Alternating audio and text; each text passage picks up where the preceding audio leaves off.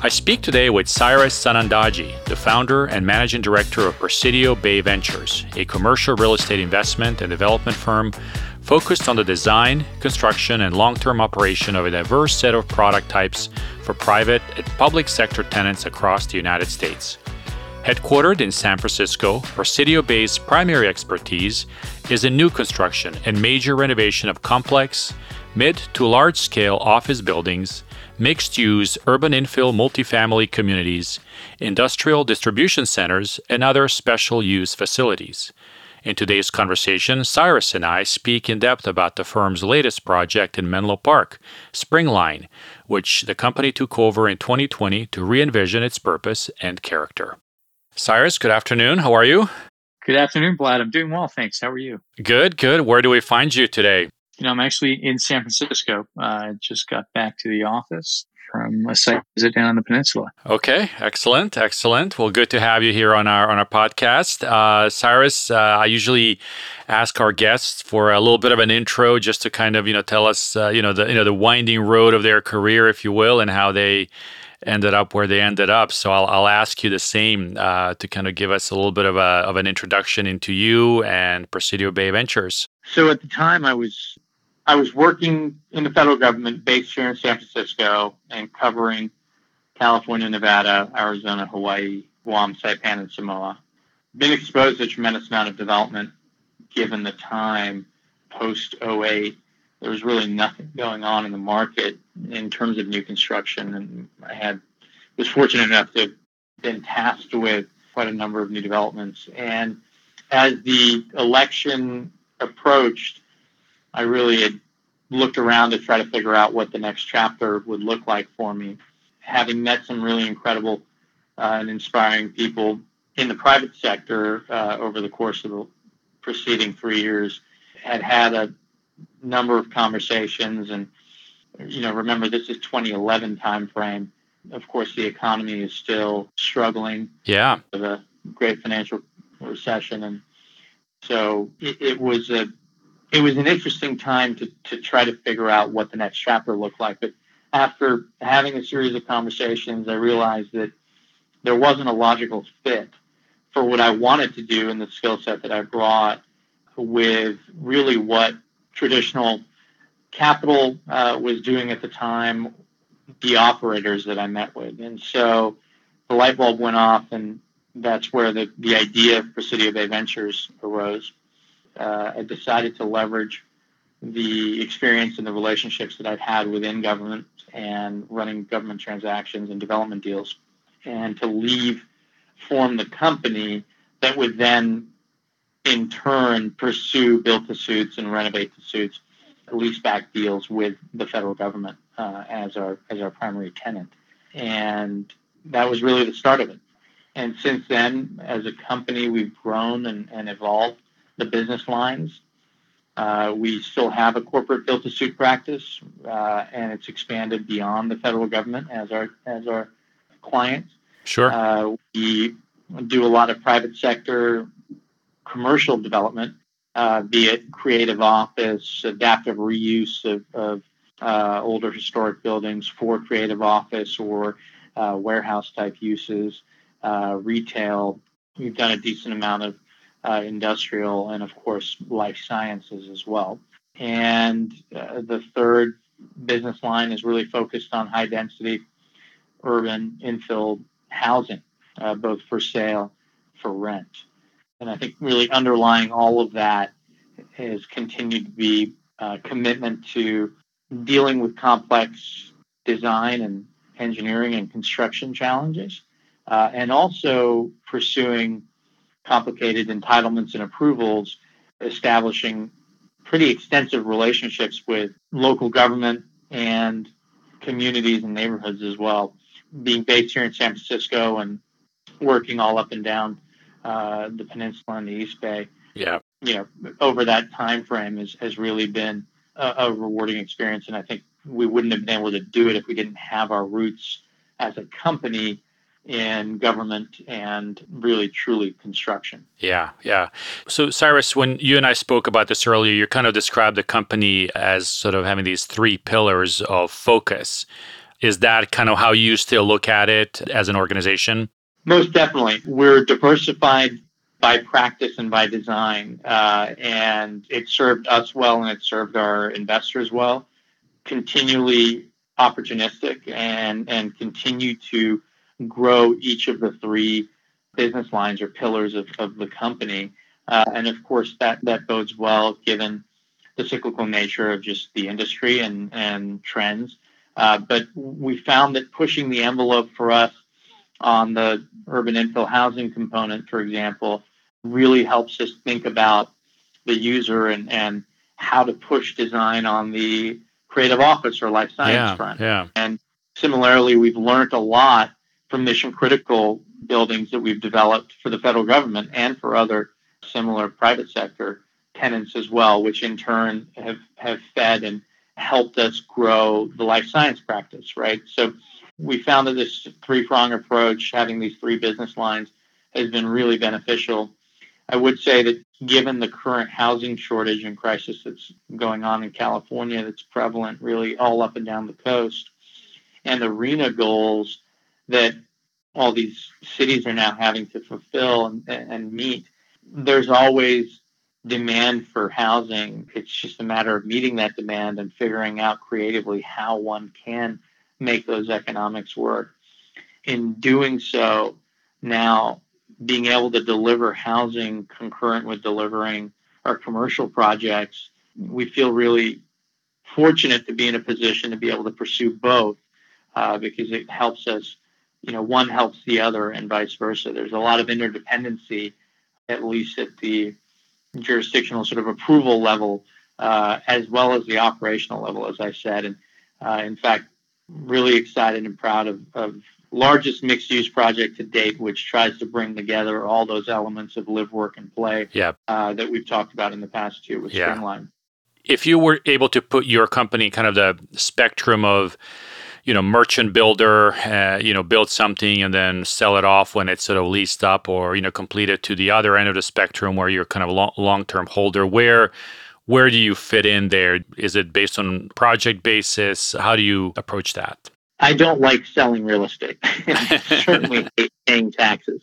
I think everyone can say that. I think the reality is, unfortunately or fortunately, that the capital really dictates who and what we are. Right. We're all developers, and we believe long term in the buildings that we're building, and it takes a tremendous amount of time and patience to be able to entitle, approve, and build and stabilize these phenomenal projects.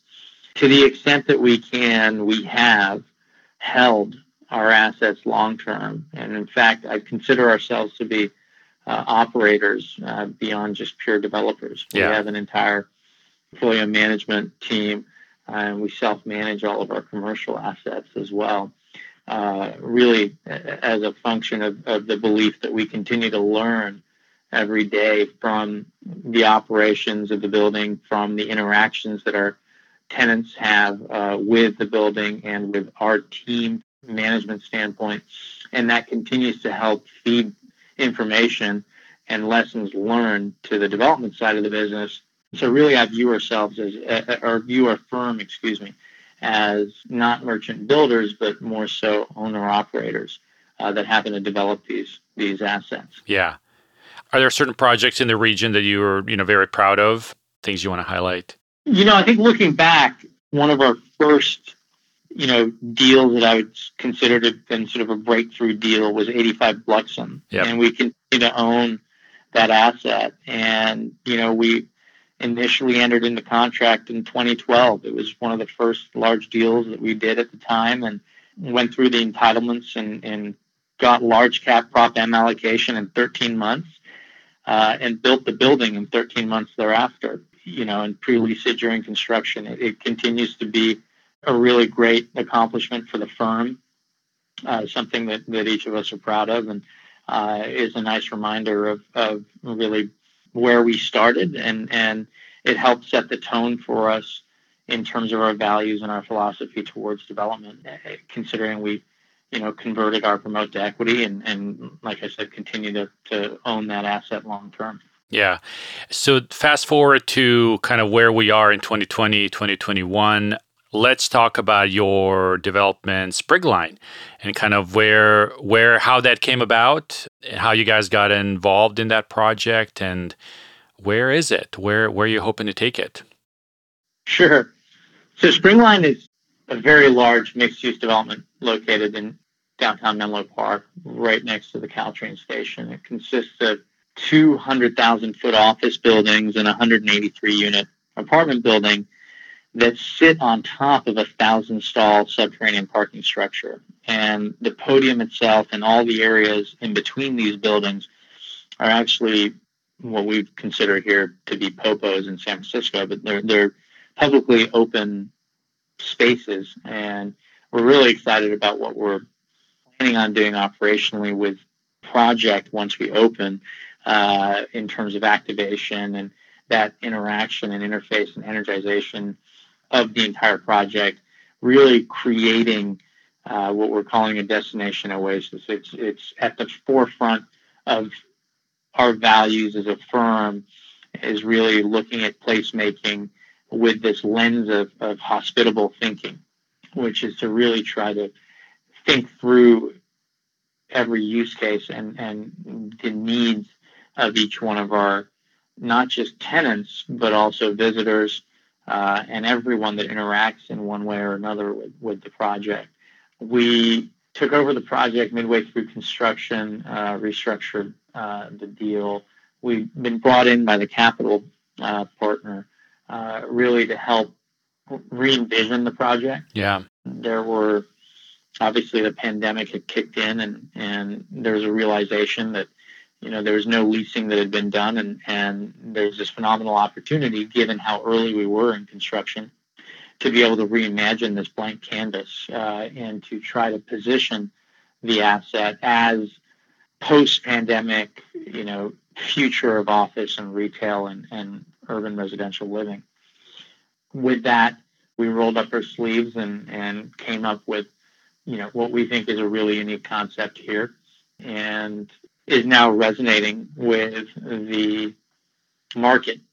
We've conveyed sort of the cutting edge innovation that we've deployed from a technology standpoint. We've thought through all of the operational needs of what future office tenants are going to need in terms of the ability to demise spaces more effectively in order to provide for tremendous amount of indoor-outdoor connectivity, in order to provide for state-of-the-art fitness and wellness facilities, integrating healthcare spec Yep. ventilation for indoor air quality, and other similar types of amenities or technology and offerings. And that's just one part of it.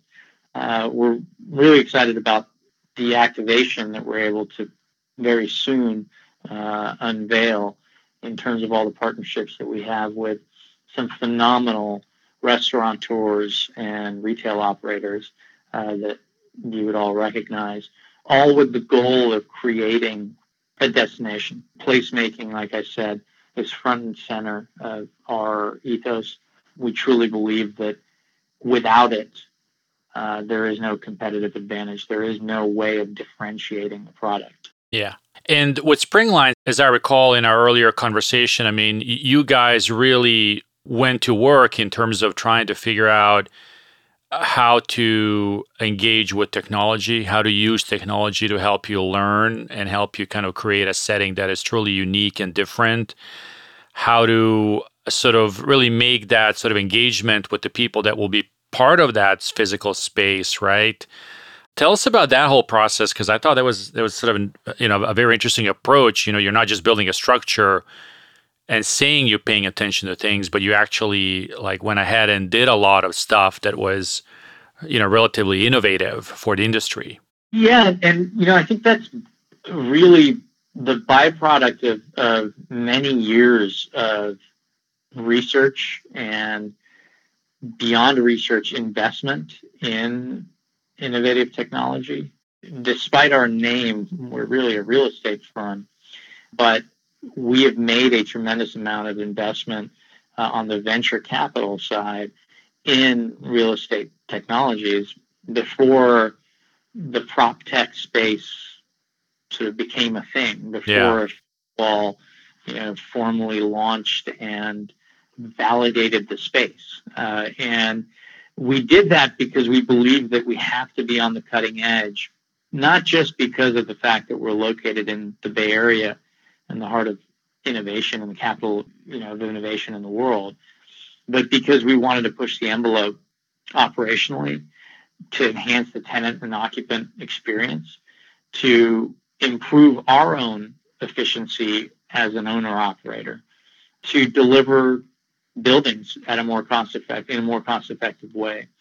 And so for years we've been focused on continuing to pilot new technology, help entrepreneurs through advisory positions that we took in companies and continue to actively take, enhance their product offering, enhance their ability to and their success in getting to market.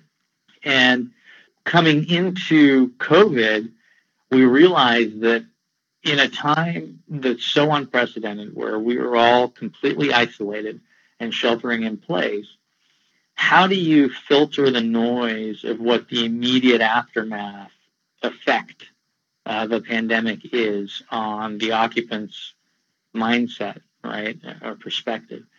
How do we filter what's short-term, mid-term, and long-term in terms of the effect of the pandemic on occupants? What do we in turn, as developers who are creating these incredible places, having to do to anticipate what the needs of those occupants are in response to both the pandemic but also the post-pandemic setting? And technology was clearly the solution for us. We took that to heart.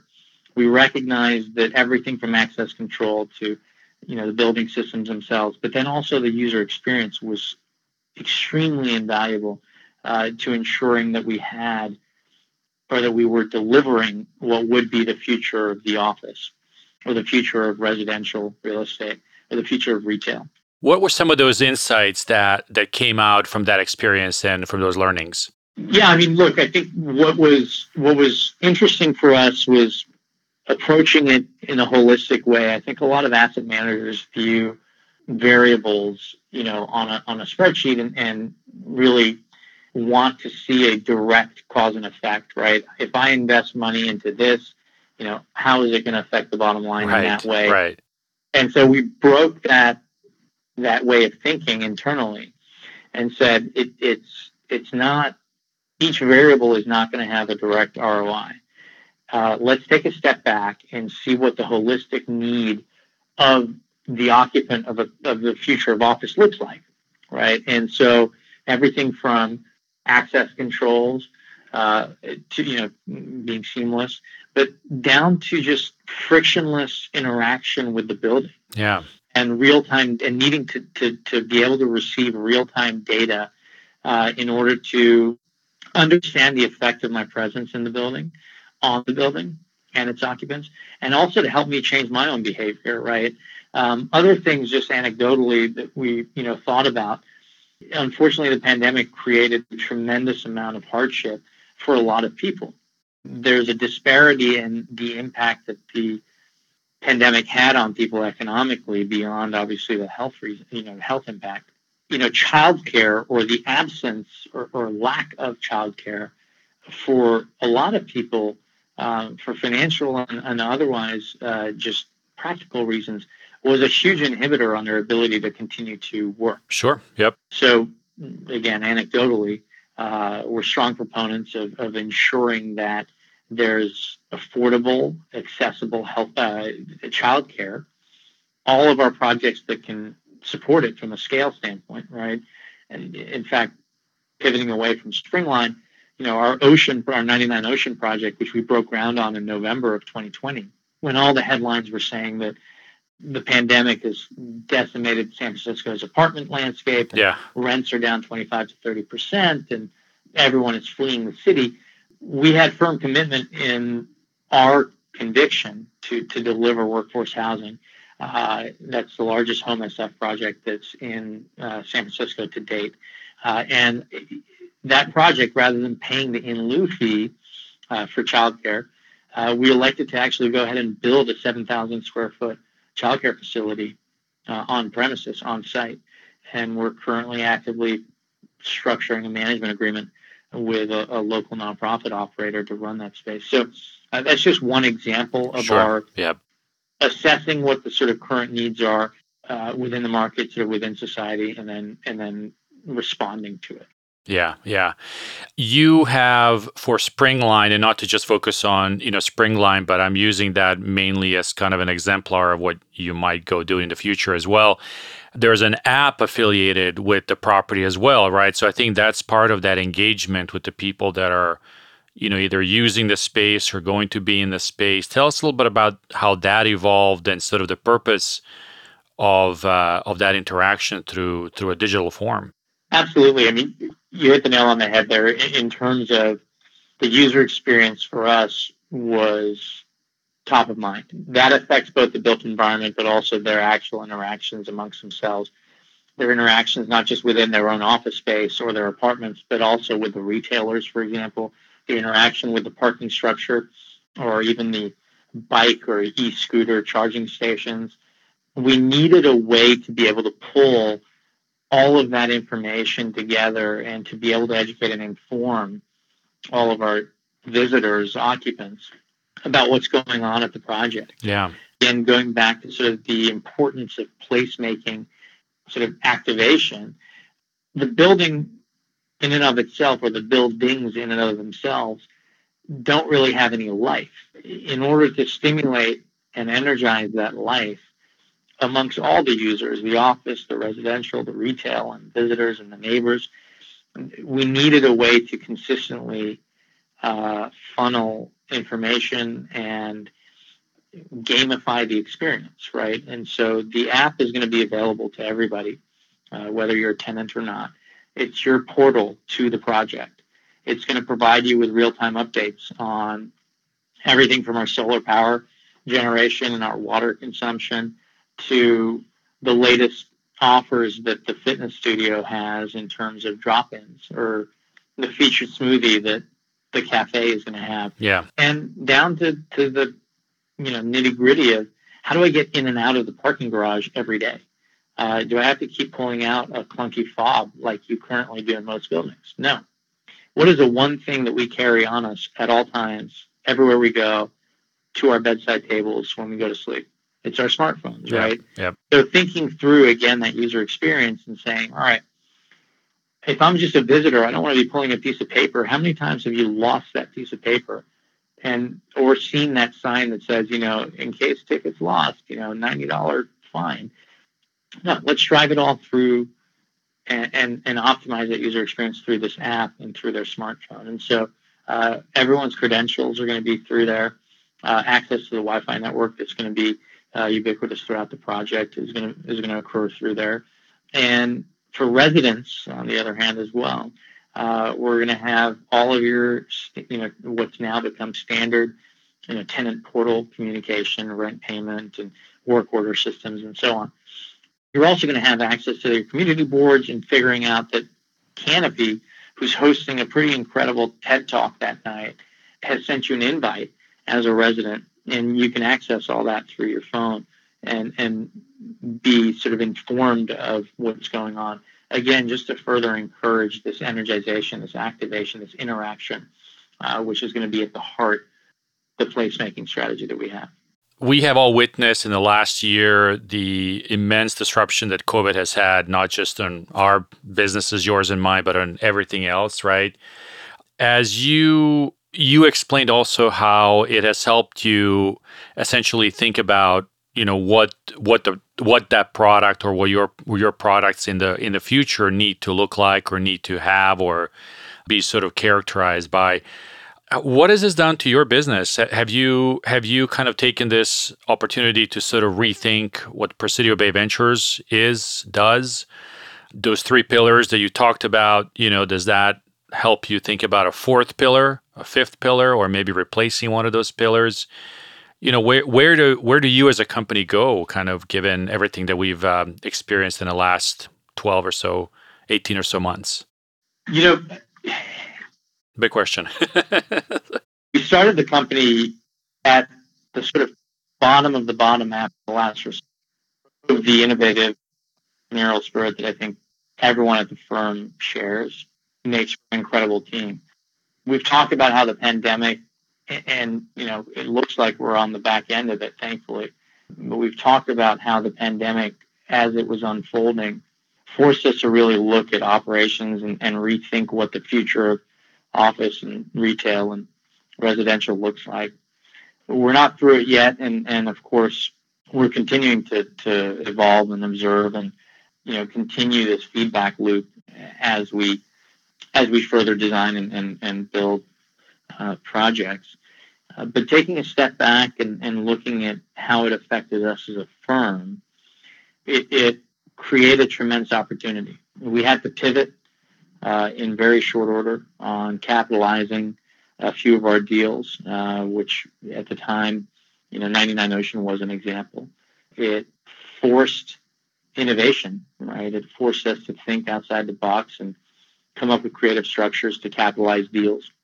It actually presented a ton of opportunity as well, both in terms of deal flow, obviously our Springline project, and then a series of other acquisitions we did last year, including 777 Industrial in San Carlos, are examples of that. And I think most importantly, afforded us the ability to onboard, to hire and onboard some really incredible people. And the one thing that I'm really proud of the team for doing is, rather than retreat in the light of or in the face of the pandemic, was to actually go on the offensive. And we proactively hired some incredible talent, both on the design and construction side and on the acquisition and development side, at a time when no one was hiring. We hired 6 people in 2020, 6 or 7 people in 2020. And our growth path is continuing now aggressively as well. We're actively hiring for another 6 or 7 positions in the firm. And investing in your people, doubling down on your people with training, with support when the seas are rough, will just pay dividends long term, both through loyalty and commitment, but also just in that trust that we're there for one another and we'll pull through it all, no matter how scary the time may be. Given sort of, what San Francisco is experiencing now with, COVID and just overall, business-wise, you mentioned you've gone down to San Carlos, down the peninsula. Obviously, you have the Springline in, Menlo Park. Are there certain geographies in the Bay Area that you like more going forward? Would you focus maybe more specifically on some of the suburban infill kind of stuff, or do you still feel that, San Francisco holds that special place for where you guys want to be? Look, we're headquartered in San Francisco, and I would say that our focus at the moment is on executing the significant investments that we've made in San Francisco. We're actively looking at new development opportunities in San Francisco at the moment, but in the same way that we're diversified as a firm in terms of our business lines, we are also diversified geographically. And I think that has certainly served us well over the last 12 to 15 months.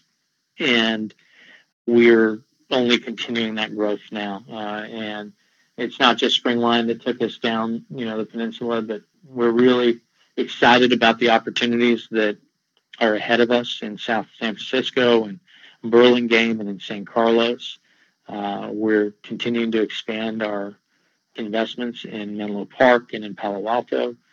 And at the risk of making a political statement or judgment, I would just say that it behooves all of us who have a vested interest as residents and as owners of real estate, as investors, to really start getting involved in the political day-to-day of the cities that we live in. And especially San Francisco, there is a reason that companies are leaving San Francisco. That is reality.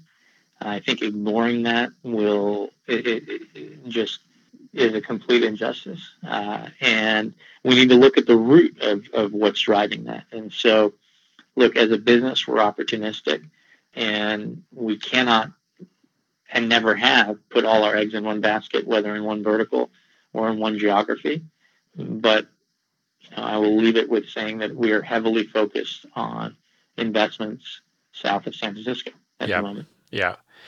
As you anticipate kind of, things turning around here in the next, 12, 18, 24 months, what do you look for in the market to kind of give you a sense where things are? There are certain indices that you typically follow, certain kind of indicators.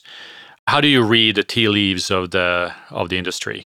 Fundamentally, we're a relationship business, right? Real estate at its core is driven by information, and that information is is accessible in no better a place than from the source. And so we are constantly talking with city officials. We're constantly talking with investors. We're constantly speaking with brokers who have active tenants in the market.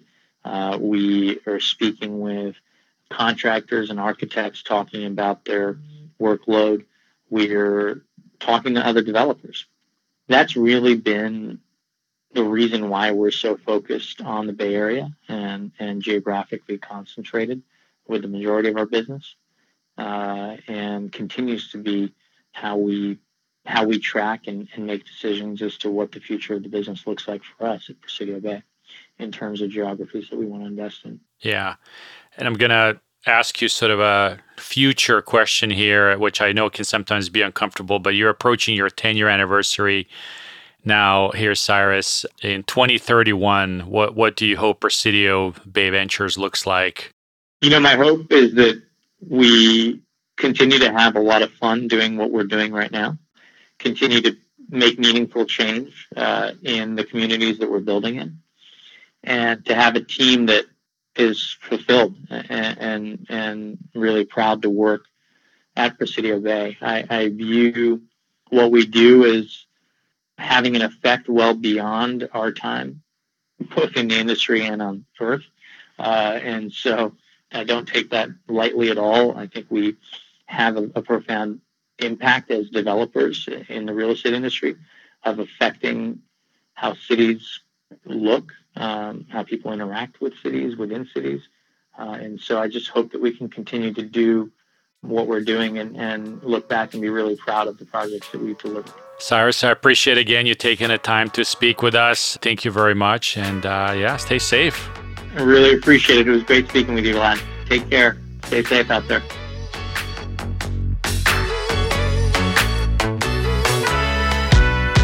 Thank you for listening to the Real Perspectives podcast. Stories like these help us shape our understanding of the industry, and we appreciate you taking the time to listen to it. Please follow us on any app where you get your podcasts and tell your colleagues about us. Thank you in helping us spread the word about our work and the industry that is changing the face of business.